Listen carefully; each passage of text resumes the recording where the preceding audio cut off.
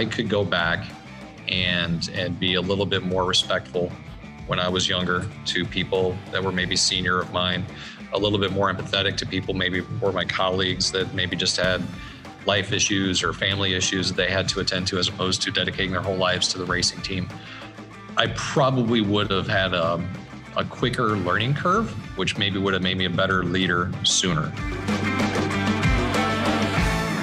Welcome, Chad Knaus, to the Bond, currently and relatively a new role, Vice President of Competition at Hendrick Motorsports. Obviously a 30-year veteran of NASCAR, the only crew chief, of course, in history to win 5 consecutive NASCAR championships with Jimmy Johnson and 7 total. Chad, thanks for joining today. Yeah, man, I'm excited to be here. It's going to be fun chatting with you here for the next little bit. Yeah, and I know we talked a little bit kind of offline about when things are good, leadership isn't easy, but is easier. And certainly flaws and styles sometimes get hidden or not exposed. But times aren't great out there in the world with COVID and everything else. And for a Fortune 100 CEO or a PTA president or a crew chief or a head coach of a professional sports organization. So wanted to dig in a little bit on your own leadership skills or flaws and changes along the way, and the kind of the type of leader you are and where you've learned that. So I want to start way back to when you were a kid, and you've got certainly a family dynamic in racing. So I'm curious, was it dad that taught you to be a leader? Did you become a leader as a teenager helping on a car? Go back to the beginning for me. Man, I'll tell you, it's interesting. So yeah, my father was driving race cars in the Midwest, late 60s, early 70s. I was born in 71. And as I grew up around the environment, my father's success was growing at the same time. He went through a period of time where he was really doing it all through the summer months, multiple racetracks a week, multiple states, multiple cities, multiple series. So there's a lot going on that I kind of grew up around. And I realized working with my father, who was a stickler for the details up there, that the details are what really matter. And we were very fortunate to win a bunch of championships and a bunch of races and in the local level, a couple of national series championships, division championships, which was great. And all of this in my early teens. Back then, I think the thing that I started to identify with pretty quickly, not only did I enjoy working on race cars and I was reasonably good at it, but I started to understand the regiment that you needed to have from a maintenance schedule. I started to understand the regiment that you needed from a detail standpoint, and how preventive maintenance and as well as developmental tools and things that you need to implement into a car, even on the local level with the small time racing, can have a huge impact. You know, we won a championship one year. I think there was a 28 race series and we finished in the top 22 times, right? And just, if you really stack that up and you think about, man, that's a pretty high percentage of 0 failures or 0 problems. Mm-hmm. So I started to see the rewards of that, because some of the guys that we were racing against, they would just have mechanical problems or flaws, and then we would be able to capitalize on that. So yeah, I learned really early from my father the need for a disciplined environment and how to get in there and be productive in a very, very competitive zone. So that was pretty cool. And myself personally, honestly, I'm a very direct individual. I'm a very extroverted individual. I don't wait around for a lot of details. I don't have a whole lot of structure. You know, people may think that I'm highly organized. I'm really not. What I do is I put highly organized people around me, and that works really well for me, and it has for years. And I'm very appreciative of the folks that have had to walk behind and pick up the shrapnel as I've walked through a building. So, but it's definitely a passion of mine is trying to become and be a better leader and know how to organize and work with these folks. How did you earn the respect when you were a teenager out there? Yeah, it's pretty easy in a competitive environment to have respect for people who have had success, accomplished goals.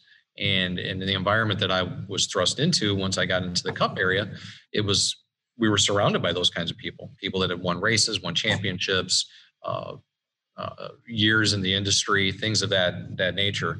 It took a little bit for me to understand that even the people that weren't always the ones that had won trophies and brought home the checkered flags still needed to have that type of respect. And then once I realized early on, you give the respect to those folks, man, guess what? They give you that same respect back. And one guy that's taught me just a tremendous amount is Rick Hendrick. And he is probably one of the most amazing leaders I've ever seen in my life. His ability to spot talent, his ability to put people together to work together well, his ability to nurture folks and grow them is just absolutely amazing. Now his style is 180 from mine. He is a very paced individual. He's very, very slow to react. He likes to let things play out naturally. I think that's why he likes having me around, because I'm the exact opposite, and I'm gonna go get things done, and we'll if it doesn't work, we'll pivot and we'll do something else, right? So but he has really complemented my style and taught me how to work with so many folks of just different demeanors, and everybody's a little bit different, right?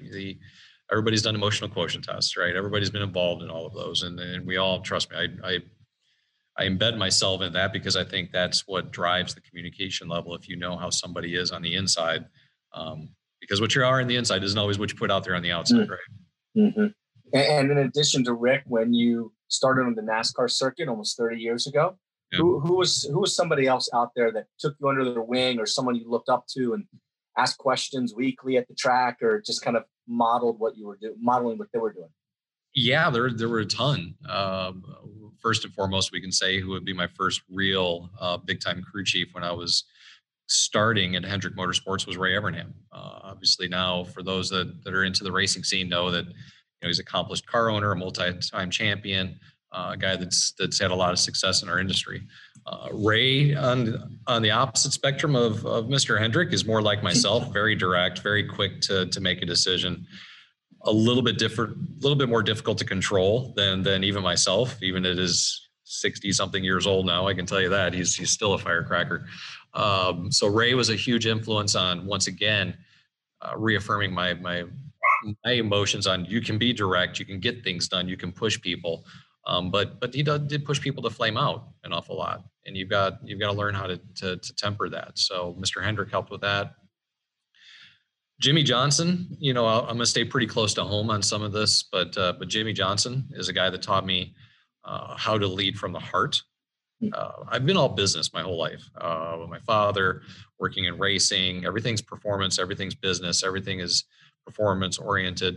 And Jimmy was the exact opposite. Huge performer, right? Like, the guy gets it done. He can drive a race car. He can conduct himself in any type of environment. But he leads from his heart, and that's a way different place than a lot of us are comfortable from leading.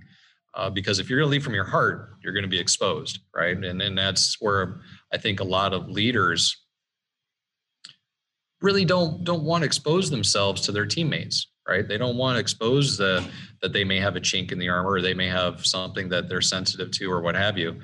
And man, Jimmy just taught me that, look, you can do it. If you show that you're vulnerable, they'll show that they're vulnerable as well, and then you can help. And that's been a big aspect of my leadership style now, and probably the last 5 years of my career. Is, for years I never let anybody into my circle or my home life, or knew about my family or anything that happened once I left Hendrick Motorsports. Now I share as much as I possibly can, because I think it makes you appear real to people. And when you get that, people then have empathy and sympathy for your environment as much as you do theirs. And stay there with Jimmy. Is a crew chief driver relationship more like a head coach quarterback relationship, or more like co-captains relationship? That's a great question. And that's been a question that Jimmy and I have been asked multiple times throughout our career. Our relationship and the way that we were structured, it was kind of a head coach quarterback type situation. But even those are different dynamics, right? If you look at some of the best quarterbacks out there, you could say that they're basically the head coach of the offensive group, right? Jimmy was a little different. He really was the guy that took direction very well. Was very willing to be pushed, very willing to listen and be directed by me, which was great. That was a great combination for us because I wanted it. I wanted the responsibility. I wanted the weight on my shoulders. I wanted to be the guy making the call, and all he wanted to do was go fast. and he did a hell of a damn good job of that, right? So our partnership was just phenomenal, especially through the middle 2000s and teens, right? It was just spectacular. So that's the way we conduct it. Now there's different styles for different folks, right? If Jimmy being as talented as he is, if he had a different type of demeanor or a different want from his leadership abilities for the team, then I would have had to have morphed and changed into what he needed. But it just so happened it fit perfectly. Yeah, and obviously a lot of the leadership from a crew chief takes place during the week, but it's highlighted to the public for 3 hours every Sunday. There's a lot of the world right now that is doing leadership remotely. Yeah. But that's what you guys do every week. So the difference for you of, in the garage for the week leading a team, but then for 3 hours, the person, your quarterback, you don't get to see. It's just a voice. So the tone in the voice, when to say things, when not to, those differences. Yeah, it's a challenge. So we went through a period just like the rest of the world where we were quarantined and nobody came into the facility, and we were, we had engineers that were working online with me daily. We had mechanics that, didn't have anything to mechanic on, so they were just kind of waiting at home. We had pit crew members that needed to continue to train. So they were doing physical training outside in their yards, pull-ups, push-ups, running sprints, doing all the things that they need to do in their own worlds, right? And I'm a big team guy. Like I'm very fortunate that I've always been part of a team. Like I said, with my father, he had his guys and I was part of the guys, and I've always had this group and these guys. Like when you've got your guys, and I mean that, male or female, but when you got your guys in your team, man, you feel like you can do anything, right? You know who you can call. You got that person, there's a 911, you got to call this guy or this gal, whatever, to get it done. You've always got that. Well, when COVID hit and everybody had to go home, everybody lost their guys. Everybody lost their team. They were still there. So one thing that we did that I thought was pretty interesting, because we had some new team members on on the 24 car. We went through and we created a phone tree, and there's about 50 people on this. So what we did is every day, one person on the team, whoever that person was, called somebody new on the team and they spoke. They told them their life story. Okay. So what I did is I created a quick outline for them about where you were where you went to high school, what you did after high school, what did you do for racing, what your mom and dad like, blah, blah, blah. All the guys, kind of a cheat sheet. And I was given some guidance on this from a guy that helps coach me, and distributed that to all the folks. They filled that out and they used that outline as a conversation starter. And it was the most amazing thing to see the bond of this team grow in the absence of any team environment. Started off, I did the first couple just to kind of get the guys in the flow of it. And I just pulled my pants down, man. I just told everybody everything. And they in tune did the same thing with the next group and the next group and the next group. And the next thing you know, these conversations are lasting like 2.5 hours. Where they started, they were like 30 minutes. And the feedback was just phenomenal, just absolutely phenomenal. So that's something that we learned during COVID that was really good to kind of help bolster the team environment. Now to fast forward about once we get back to work and we're working here in the facility at Hendrick Motorsports and building the race cars, and then we go to the racetrack, and then the driver shows up and just kind of hops in the car and goes because there's no practice, there's no orientation, nothing. What you've really got to do is you've got to make sure that there's a huge trust factor right there. Huge. So that the only way to have trust is to make sure that the person that you're working with, you feel confident that they're doing their diligence, they're doing their research, they're doing what it is that they need to do to contribute to the betterment of the environment. And if you do that and you show that consistently and you do the right things consistently, it's really easy to have that dialogue with somebody that you can't really see. If I tell William, for instance, this year, hey, I feel like that you're using too much brake pressure rolling into the third turn. And I can see that in the data. And he knows that he has seen me say that in the past, and I've been able to show that to him offline. He's going to believe me, and he's going to try to adjust. And that trust factor is something that's really difficult to get. But that's something that just happens over time. There's three things in life that you can't buy, right? Trust, love, and respect. All of those have to be earned. And if you can get those with somebody, then you've got somebody for life. And speaking of Hendrick, new role for you. Yeah. Different type of leadership, more desk job than sitting there with a radio. But how will you lead differently with this type of environment? Yeah. It is different. As you change roles and transition, you got to change your ways, and I'm trying to get that figured out a little bit, honestly, right now. Definitely more meetings. As you could probably guess, I'm not a guy that likes to sit in a meeting room, but there's a lot of meetings that need to be had.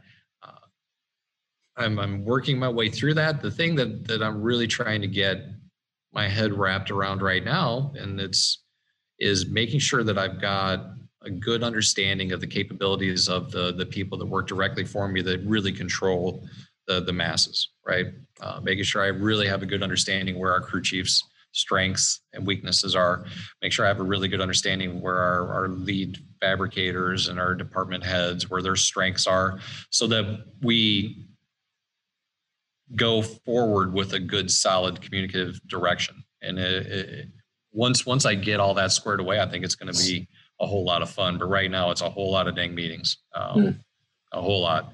I was telling somebody just yesterday, I was in meetings all afternoon, and I got out of the last meeting at 6:30, sat down at my desk, and I had 101 emails that need to be read. And I'm just like, this is insane. So I'm a guy that, man, send me an email if you want to just, communicate something. But if you really want to get a situation figured out, you got to come see me face to face, because that's how you make decisions. And I want to close with you'll tell yourself something 20 years ago. What have you learned in leadership along the way that if it was 1991 all over again and you walked into a NASCAR pit, or you were a crew chief, what would you have done differently that would have just made your life easier? That's a really tough question. I've been asked something similar just the other day. And right now you sit back and you think, man, I would have done this. I would have way more empathy. I would have way more sympathy for the guy's situation, or I wouldn't have been quite as erratic, or I wouldn't have done this, or I wouldn't have done that. In me, as the person I am right now, that's exactly what I would say. I wish I was more empathetic. I wish I had more of an understanding of what people go through in life, because life does happen. But then it was thrown right back on me. Why would you have done anything different? Would you have gotten to the same spot, right? So that was a really interesting twist to that same question. But I do know that if I could go back and be a little bit more respectful when I was younger to people that were maybe senior of mine, a little bit more empathetic to people maybe were my colleagues that maybe just had life issues or family issues that they had to attend to, as opposed to dedicating their whole lives to the racing team, I probably would have had a quicker learning curve, which maybe would have made me a better leader sooner. And that's the bond. There's plenty more to come.